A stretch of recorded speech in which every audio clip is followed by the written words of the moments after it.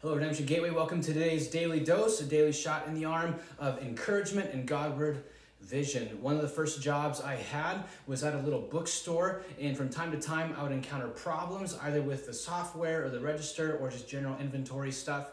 And there's one time that there's a problem that I could not work through, and I tried and I really didn't want to ask my boss for help because I wanted to prove to them that I could do it all by myself. And so for over 3 hours I tried to problem solve this problem with the software that I could not figure out, and eventually I went and asked for help, and my boss said, "Oh, this does this from time to time," and in about 20 seconds solved my whole problem by clicking here, turning it off, turning on. I forget exactly what it was. But basically, in my arrogance of trying to prove myself, I refused to ask for help to the person who was there to help me.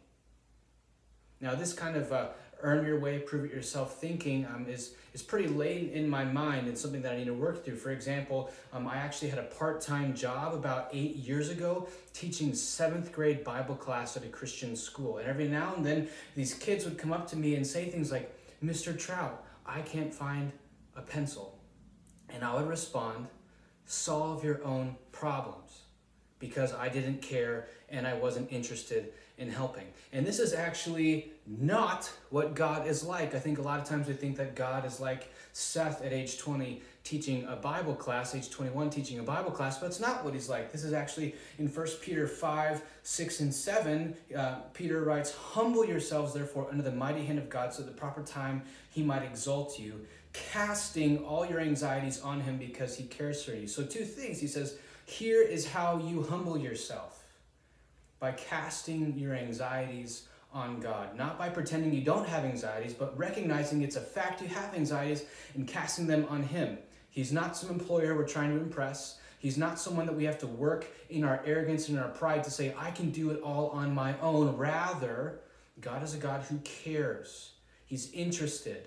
He would be more like a teacher who said, "That's quite the problem, let's solve it together." So there's 2 reasons we don't cast our anxieties on the Lord. 1, arrogance, I want to do it myself. Or 2, I don't believe God cares. Both those things are beliefs that we need to repent of, and God is good and gracious. So notice your anxieties, pray them, and trust that the Lord cares and he's there to work with us in the midst of them. Notice it doesn't say cast your anxieties on the Lord and your anxieties will go away. No, it says cast your anxieties on the Lord because he cares for you. He'll be present to you in the midst of what you're dealing with. So Redemption Gateway, let's be a people who are honest about our anxieties, and let's be quick, not slow, to cast them, to throw them, to give them to the Lord, trusting that he is involved and present in what we're doing.